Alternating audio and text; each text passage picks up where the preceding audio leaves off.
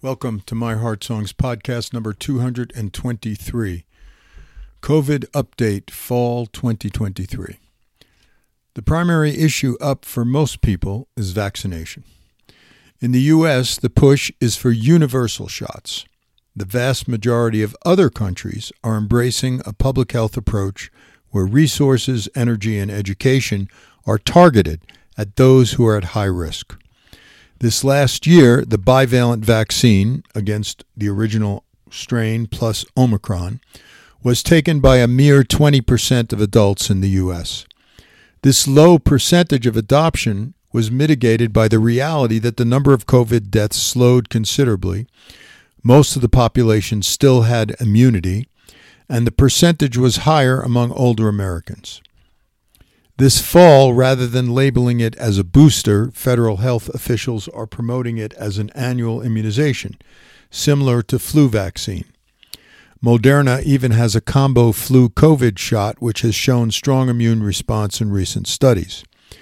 This new COVID vaccine targets the XBB.1.5 variant, which was prominent when the manufacturers began testing.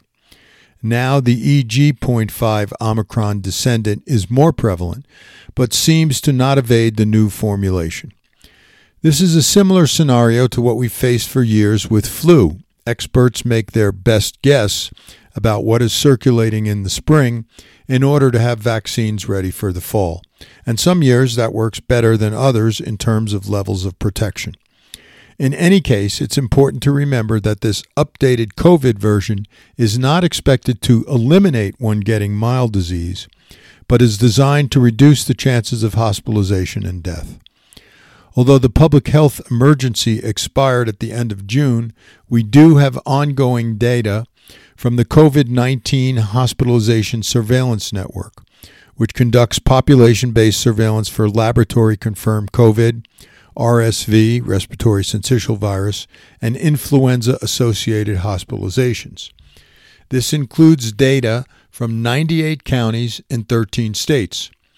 For the week ending 9/16, the rate of hospitalizations for confirmed COVID was 4 per 100,000, which is still a big number if one extrapolates for total U.S. population.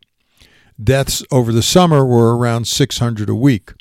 Compare that with a weekly average of 14,000 deaths in 2021, and one gets the sense that progress has been made on this pandemic, which has killed at least 7 million people globally.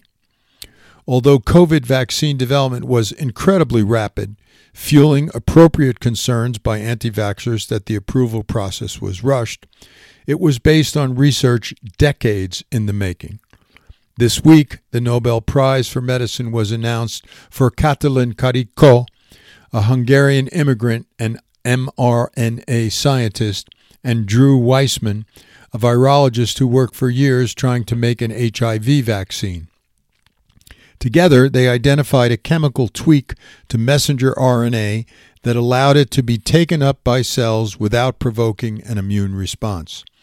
This new mRNA technology has opened the door to creating vaccines against malaria, with new hope for an HIV vaccine, and even personalized cancer vaccines tailored to an individual's patient's tumor as well. I've previously talked about the severe limitations of the reporting system for adverse events after vaccination. We need a huge initiative to improve that, so we have a better sense of possible short and long-term effects of mRNA vaccines. So how to assess our own level of risk?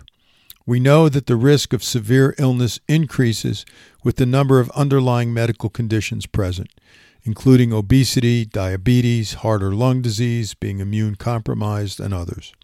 Just being over age 65 is in itself considered a risk factor.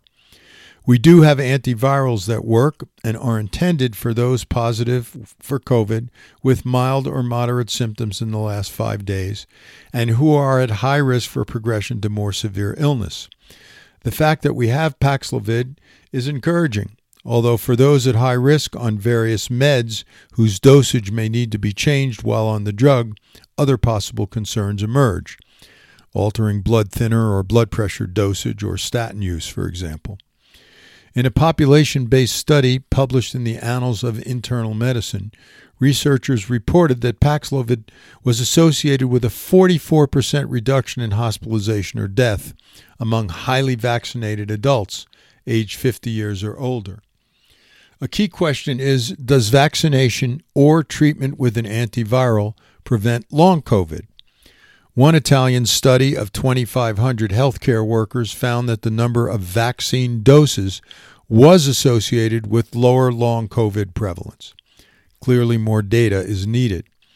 2 studies have found that taking either Paxlovid or molnupiravir within 5 days of a positive test was associated with a lower risk of long COVID in all ages, regardless of vaccination status or history of infection.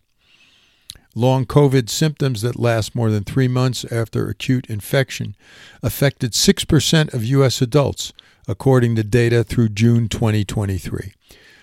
Most prominently, post-exertional malaise, fatigue, brain fog, and POTS-related fast heart rate and dizziness. Recent research, although the study population is small, in the hundreds rather than the thousands, aims to show hormonal and immunological dysfunction in hopes of finding a diagnostic blood biomarker and then treatment regimens.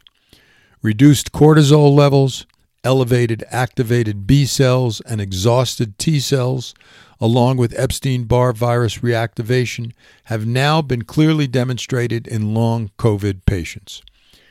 My best advice, given the data we have and the many uncertainties, is 1. Get and use free tests via covidtest.gov. 2. Wear a mask in public indoor spaces. 3. Gargle and snort salt water after being out and about. Old-fashioned but helpful. 4. Consistently do whatever you know boosts your immune system. Meditation, exercise, supplements. 5. Strongly consider current COVID vaccine if you have 2 or more high-risk factors. 6. If high risk at all, take Paxlovid within 5 days of symptoms and make sure your healthcare provider adjusts meds that need changing while on it. 7. We all need to be on alert for an uptick in cases in children. Many are not vaccinated, and this population likely has less herd immunity. Stay well and healthy, and thanks as always for listening.